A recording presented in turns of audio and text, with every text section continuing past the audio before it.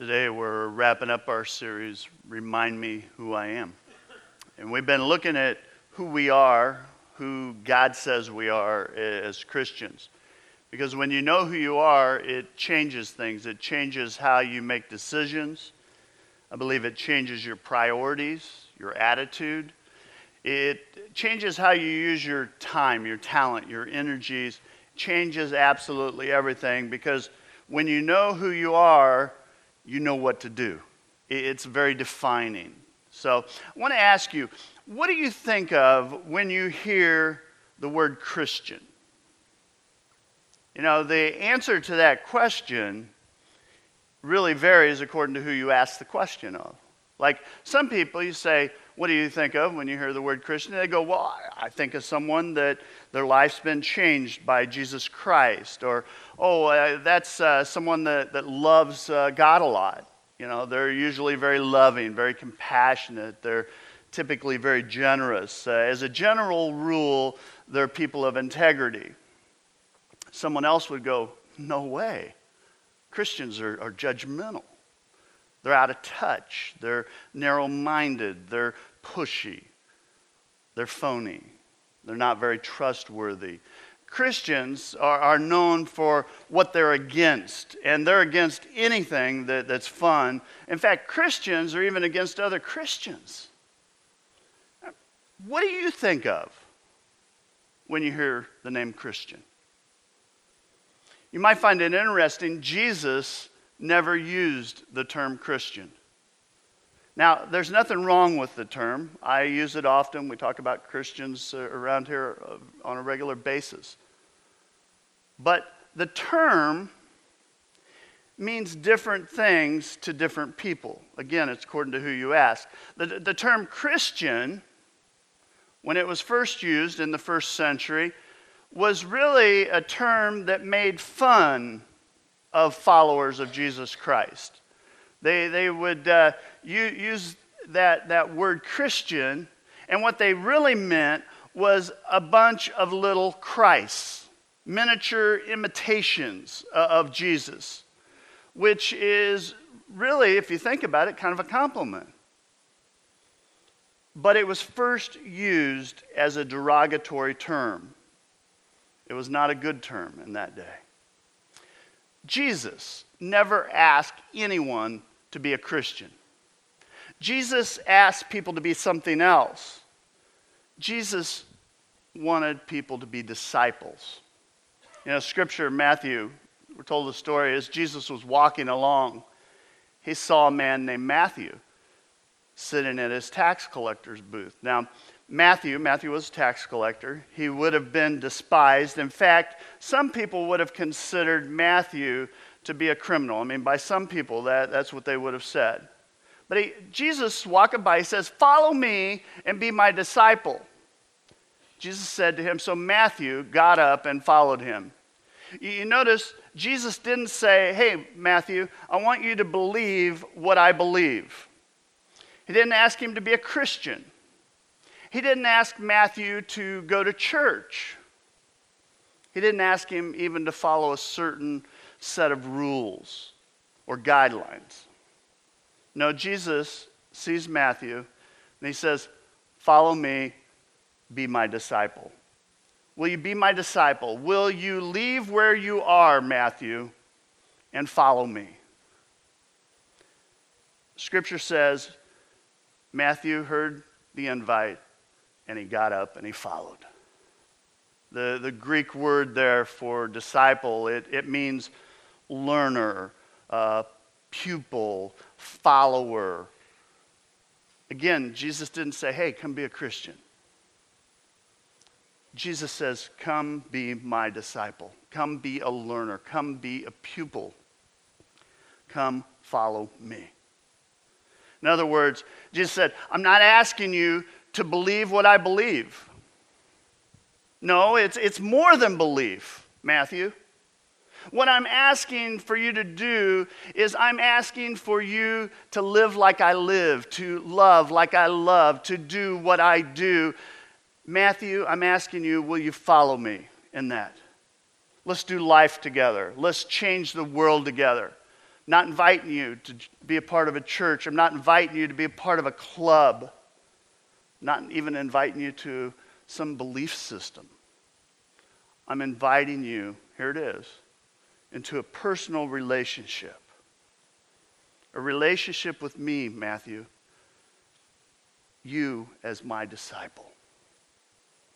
Christians, something you need to be reminded of. You need to be reminded who you are. You are not just a Christian. In other words, you're not your own. You were bought with a price. Jesus Christ died for you. You belong to him. You are a disciple. You're a follower of Jesus Christ. And when you know who you are, what? Really? You know what to do. When you know who you are, what? You know what to do. You are in a personal relationship with Jesus Christ. And that requires time. It's like any other relationship. The more you invest in that relationship, the more you get out of it. You cannot be a part-time disciple. You can't do the kind of hit and miss, hey, if I happen to get around to it kind of thing. If you were being trained by someone, mentored, you would grab every opportunity that you can to be trained and taught. You know, like Bill Gates, if he was your mentor, you'd make time because you want to learn what he knows. You don't throw just a couple minutes a week if you happen to get around to it. You don't throw a couple minutes at it and go, hey, I've got 5 minutes for you. What do you have for me today? That is not a relationship. I'm not sure what it is, but it's not a relationship. Being a disciple means spending time with Jesus Christ, period. Jesus said, anyone who wants to be my disciple must what? Follow me. Because my servants must be where I am, and the Father will honor anyone who serves me. That is a very powerful statement.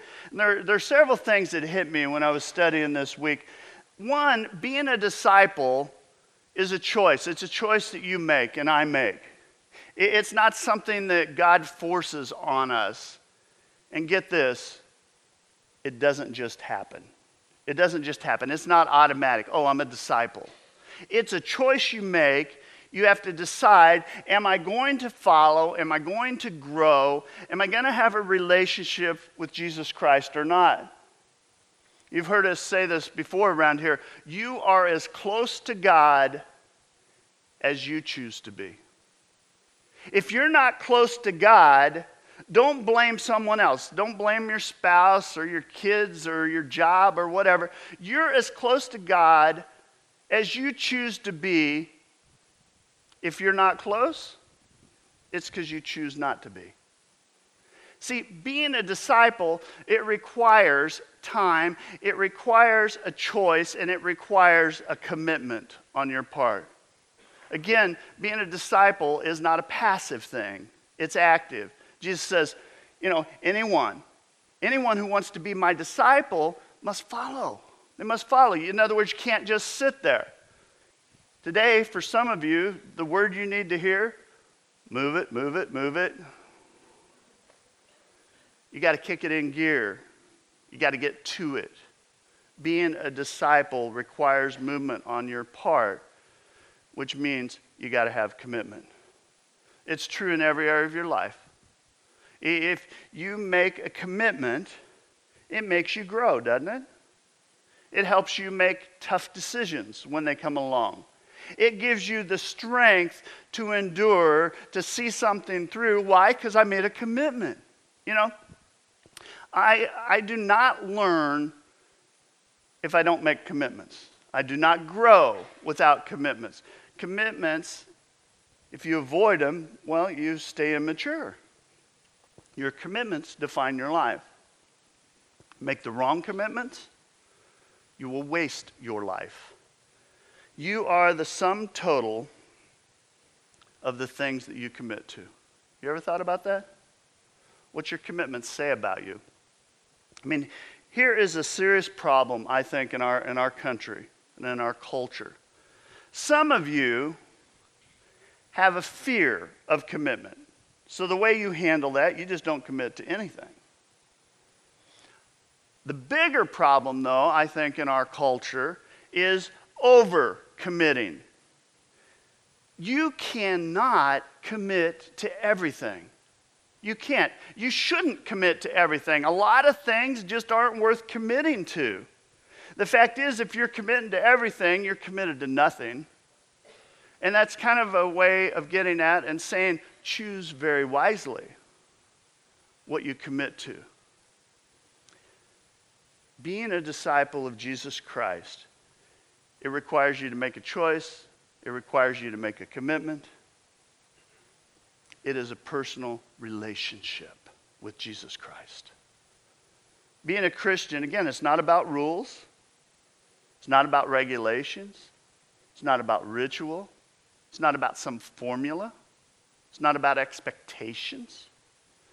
It's about a relationship with Jesus Christ. It's about spending time with God. Jesus says, my servants must be where I am. Now, obviously, we can't physically be with Jesus Christ. We can't go hang out with Jesus. But you know what you can do? You can talk to him. You can have what I call a running conversation with him throughout the day. One that doesn't stop. You know, I talk to God all the time. I have never, in all my years, I've never audibly heard God. But I've sensed God. You know, there are those times, like I'll be having a conversation with someone, and they're kind of telling me what's going on in their life and pouring out a lot of stuff. And there are times that I'm sitting and I'm listening, and in my mind, I'm thinking, you know, God, I don't have a clue how to help them. I'm not sure even what to say, God. And here's the amazing thing, is God, through his Holy Spirit, sometimes prompts me, gives me an insight, or makes something like pop in my head. And friends, that's something that only relationship with God will do for you. I mean, I talk to God when I'm reading my Bible, when I get in the hot tub in the morning, when I'm driving in the car, or maybe facing a tough decision in my life. I just have a conversation with God. You know, those times when I'm feeling down, or I see something that really bothers me, kind of knocks me down a little bit. I have those conversations when, I don't know if you saw the sunset a couple nights ago, but it was just brilliant red. And I thought, wow, only God, only you could do that. It's just an ongoing conversation where I just talk to God. And I've been having those kind of conversations for almost 40 years now. And I'll be honest with you, when I first started having conversations with God, it was one-way conversation. It was me talking to God. It was me commenting on something, venting, begging, asking. Sometimes it was me just talking out loud with God, kind of working through stuff in my life. And at first, I didn't hear God at all. But then over time, as I kept having those conversations, I started sensing things. I'd be having a conversation and I'd think, was that God? Was that thought from the Holy Spirit? Was that thing that I felt, was that God prompting me? And so I would kind of test it out a little bit. You know, and you've heard me say this before. God will never prompt you to do something that contradicts the Bible. And so I'd look at what the Bible had to say on how I felt God was trying to move me. And if it tested, and it was good, and it didn't contradict, then I'd just follow that lead. Whatever it was, that thought, that impression, I'd just go. And what happened as I got those thoughts and those impressions, I began to grow. And then I began to recognize, and I'd go, yeah, that's God. That's the Holy Spirit. I better get to it. Now I don't even blink. I just move, Okay, God. As I spent more and more time with God, just having those conversations, those thoughts, those impressions, prompts, whatever word you want to use, they got clearer and clearer and clearer. If the only time that you spend with God is when you happen to make it to church once in a blue moon, well, no wonder you're confused all the time. I mean, if the only time you have a conversation with God is when you have a crisis in your life, well, what's that say about your relationship with God? Really? What's it say? Christians, remember who you are. You are a disciple of Jesus Christ. You are in a personal relationship with Jesus Christ. And when you know who you are, you know what to do in your life. Friends, disciples of Jesus Christ must love him supremely. There's no in between. Scripture says this, those who come to me, Jesus says, cannot be my disciples unless they love me more than they love their father and mother, wife, husband, children, brothers, sisters, and themselves as well. I mean, what's Jesus saying there? Jesus is saying that your love for God should be so intense that your love for everything else pales by comparison to it. So it doesn't mean that you don't love other people. In fact, I believe the more you love God, the more you do love other people. But Jesus is saying that your love for God should be first. It should be foremost. That your love for God, it ought to reign supreme. That kind of love, it's called worship. When you spend time with God on a regular basis, when you really understand what he's done for you, what he's doing in you, well, friends, I think it is a natural outpouring. Worship just becomes natural. Jesus says, you must love me more than anything else. Anything else. In fact, your spiritual growth, people go, how do I know if I'm very spiritual? Your spiritual growth, if you want to measure it, it's measured by how much you love. It's not measured by how much you know. It's not measured by how many scriptures you can quote. It's not measured by what you say. It's not measured by how many church services you go to or Bible studies you're a part of and attend. It's measured by how much you love God. And again, when you love God, it spills over into loving other people. We'll talk about that in a few minutes. One day Jesus is teaching, and there's a guy in the crowd. He's an expert at religious law. And he's listening very intently to Jesus. And this guy apparently comes up afterwards, and he asks Jesus, he asks him a very key question. He says, what is the most important commandment? What's the one thing, Jesus, that is above everything else? And Jesus replied and said, the most important one's this. Listen, Israel. That's his way of saying, everybody listen up. This is important. The Lord our God is the only Lord. Love the Lord your God with all your heart, with all your soul, with all your mind, with all your strength. Christians, remember who you are. You're a disciple of Jesus Christ. And here's a question for you. Do you love God? Do you love God more than anything else?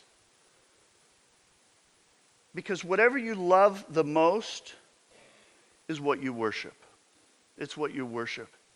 In other words, if you love your job, you will worship your job. Everything will revolve around your job.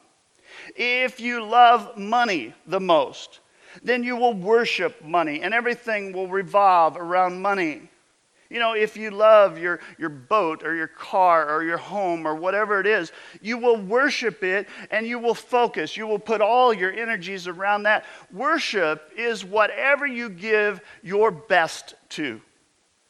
What do you give your best to these days? You know that word that's translated worship in the Greek, it literally means to kiss. To kiss, to show affection to shower with love. To the point that you don't care what people think. You don't care what it costs.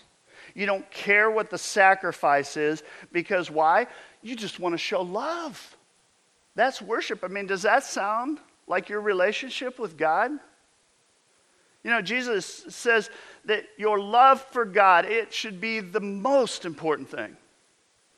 Then he gives us the second piece. He goes, second most important command's this: love your neighbor as you love yourself. That whole love thing, it's a tough one. Christians, there's different levels there. We're to love one another. You know, the love thing gets harder and harder as you move on. It's easy to love God. Why? Because God's perfect. But you're not. And so it's hard to love you. And you go, well, it's a lot harder to love you than it is for me to love you. You know, I mean, it's tough, isn't it? Let's be honest. Sometimes we're irritating. Sometimes we're obnoxious. Sometimes we're rude and self-centered. Sometimes, let's just say, we're problematic, okay? Jesus says, you're my disciples. You can't just love me. You have to love each other. You have to love the people that are in the family of God. You know, through the years, people every once in a while, they'll come up to me and they go, hey, I love Jesus. I love God. Can't stand the church, though. I love Jesus, but I don't like Christians. If you're a Christian today, you are called to love other Christians. You're called to love imperfect, fault-prone, sinful people that have been forgiven. You know, Jesus says that the church matters. Jesus died for the church. Do you know it's the only thing that will last into eternity? The church and Christians. It's the only thing going to be in heaven. I mean, Walmart, it won't last forever. Apple, as cool as it is, it will not last forever. The Democratic Party, the Republican Party won't last forever. America won't last forever. Only the church, only the family of God will last into eternity in heaven. Christians together for eternity. We are to love one another. It's not an option. The Bible says that Jesus Christ died for the church. The church is, in Scripture, called the bride of Christ. How many of you are married? Let me see hands. All right, how would this go with you if I come up to you after the service and I go, hey, you know what? I really like you, but I can't stand your spouse, man. Whew. I mean, it wouldn't set right, would it? And rightfully so. The Bible says that the church is the body of Jesus Christ. So how about this? How about if I come up to you after service and I go, you know what? I like you, but your body, not so much. After I picked myself up off the ground, I mean, you'd be offended, wouldn't you? When you say that you don't like the church, you're saying you don't like the body of Jesus Christ. John writes this, he says, if someone says, I love God, but hates a Christian brother or sister, that person is a liar. For if we don't love people we can see, how can we love God whom we can't see? Love one another. We're to love one another. You know, that's why in Scripture, the one another term, it's used over 58 times in the New Testament. You know, it's care for one another, help one another, serve one another, pray for one another, encourage one another, support one another. Love one another. It's what we're to be about. Jesus kind of takes this love thing. He keeps taking it up a notch, you know. It keeps ratcheting it up. He says, love God. Love God. I'm good on that. Love Christians. Love one another. Okay, it's hard, but okay, I'll love them. And he says, I want you to love a lost world. I want you to love people that are out there. See, a relationship with Jesus Christ is very, very different than any other religion. I mean, every major religion, the more holy you are, the more godlike you are, the more you isolate yourself.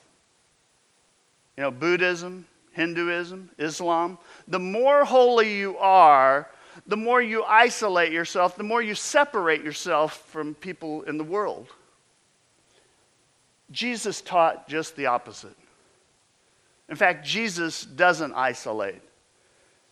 We find Jesus in the marketplace like he was the day he called Matthew. We find Jesus at parties all the time. In fact, Jesus was at so many parties that the Pharisees, religious leaders of the day, they called Jesus a glutton and a drunk. They called him a friend of tax collectors, which was a slam, a friend of sinners, because Jesus had this deep, deep love for people. Jesus loved people with everything that was in him. Jesus loved God with everything that was in him. He loved the people. He loved people that loved God, and he loved people that did not know God. In fact, he loved people that were really far from God. Christians, we are to imitate Jesus Christ. It's who we are. It's what we're called to do. Because when you know who you are, you know what to do, don't you? I mean, what do we do? What do we do?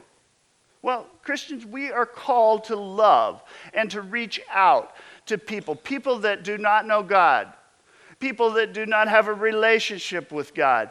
We talked about this last week, you know, and so I'm just going to real quick hit on it. But we are salt and light. That's what we talked about last week. We are influencers for God. We are called to shine for God in such a way that we make a difference in people's lives. See, disciples make disciples. If you're a Christian today, you're a Christian because someone told you about Jesus Christ. It may have been your parents, may have been a friend, may have been a neighbor, but somebody told you about Jesus Christ. If you're a Christian, you are a disciple. You're a follower of Jesus Christ, and you are to love people enough to risk it, to walk across the room, walk across the office, or wherever, and share your faith. Why?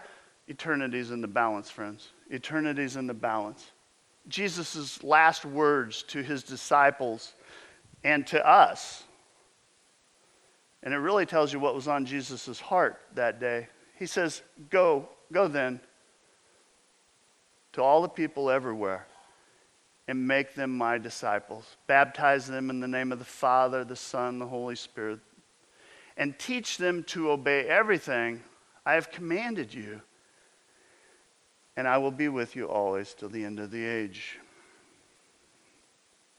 Why make disciples?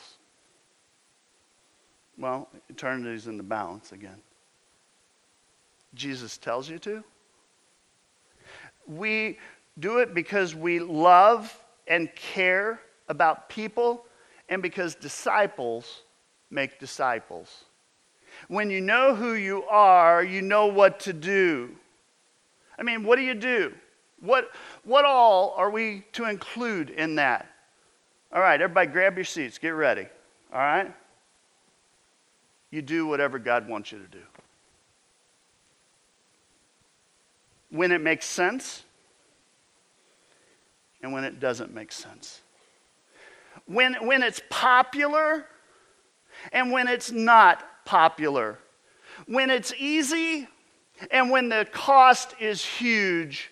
Disciples not only listen to God, they're obedient. I think most of you know this part of Scripture. The truth will what? Set you free. Most do not know the first part of that verse. It says this, so Jesus said to those who believed in him, here we go, if you obey my teaching, you're my real disciples.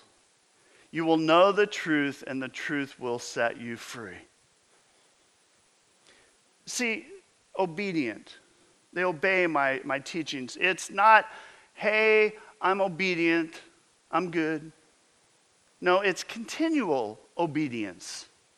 It's growing obedience that amps up over time. Again, it's not so much what you know. It's about how much you love God and how much you obey God. See, you only believe the part of the Bible that you do.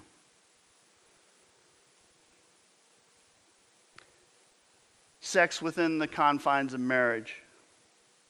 It sounds old-fashioned to me. I don't think that's what God really meant. The whole tithe thing. I mean, is it really referring to me giving 10%? I mean, you know, where I'm at? Friends, I could go on and on and on with stuff people, they find in the Bible, they go, yeah, I don't think God really meant that. When you run across something in Scripture and it challenges you, you don't like it. And trust me, I've read many things. I'm thinking, I don't like that. That sounds pretty tough. Do you try and explain it away? Or do you just obey it? See, you either believe God's word is true or you don't. When you believe, when you obey, when you feel the Holy Spirit prompt you to do something, maybe reach out to someone or help someone or take a stand for something. Here's a question, key question here. Are you obedient? Are you obedient? When you're obedient to God, it sets you free. It really does. It sets you free from the expectations of other people because you don't care. It sets you free from guilt and shame. Why? Because you're being obedient. So you don't have to feel guilt. You don't have to feel shame. It sets you free from fear and anxiety. Why? Because when you obey God, it means you trust God. Obedience. That's what leads to freedom. Now, don't misunderstand me. I'm not saying it happens overnight, all right? But as you walk with God, as you continue to obey and stay faithful in that obedience, you do find freedom. And you also find that you're more and more like Jesus Christ. Jesus said, but if you remain in me and my words remain in you, you may ask for anything you want, and it will be granted. When you produce much fruit, you're my true disciples. This brings great glory to my Father.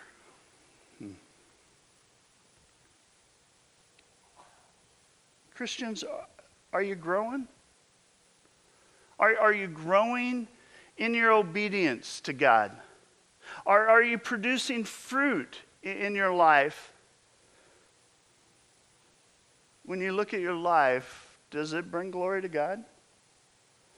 Friends, this stuff's all connected and interconnected. It's not just, oh, I'm good on that, good on that. It's all just interwound. You know, Jesus said this to his disciples. He said, whoever wants to be my disciple must deny themselves and take up their cross and follow me. Deny yourself. That's tough, isn't it? Not my plans. Not my plans, God. It's yours, whatever you want. Take up your cross.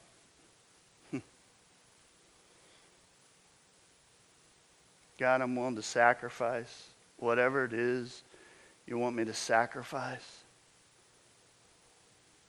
I'm willing to sacrifice myself if necessary. I mean, how far will you go?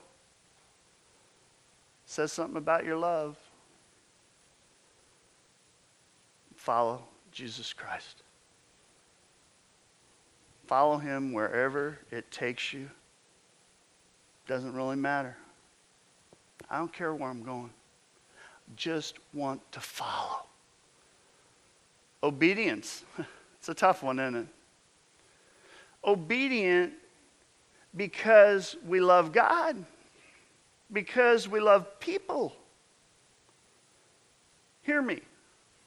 Christians, do not forget who you are in Jesus Christ. Because when you know who you are, you absolutely know what to do in life. It gets clearer and clearer and clearer. When you know who you are, I would challenge you. Know who you are in Christ. You know, if God's touched you in some way and you go, you know what, I need to reboot this whole thing. There are going to be people down front after the service. Just come down. Let them pray with you. Just say, you don't have to go into detail. Just say, pray for me. I want to reboot. I want to restart today. You know, maybe there's something you've been putting off, not being obedient, and God just presses you. Just say, you know what? Today's the day. I'm done playing games. When you know who you are, what? You know what to do. God, we praise you. God, we thank you.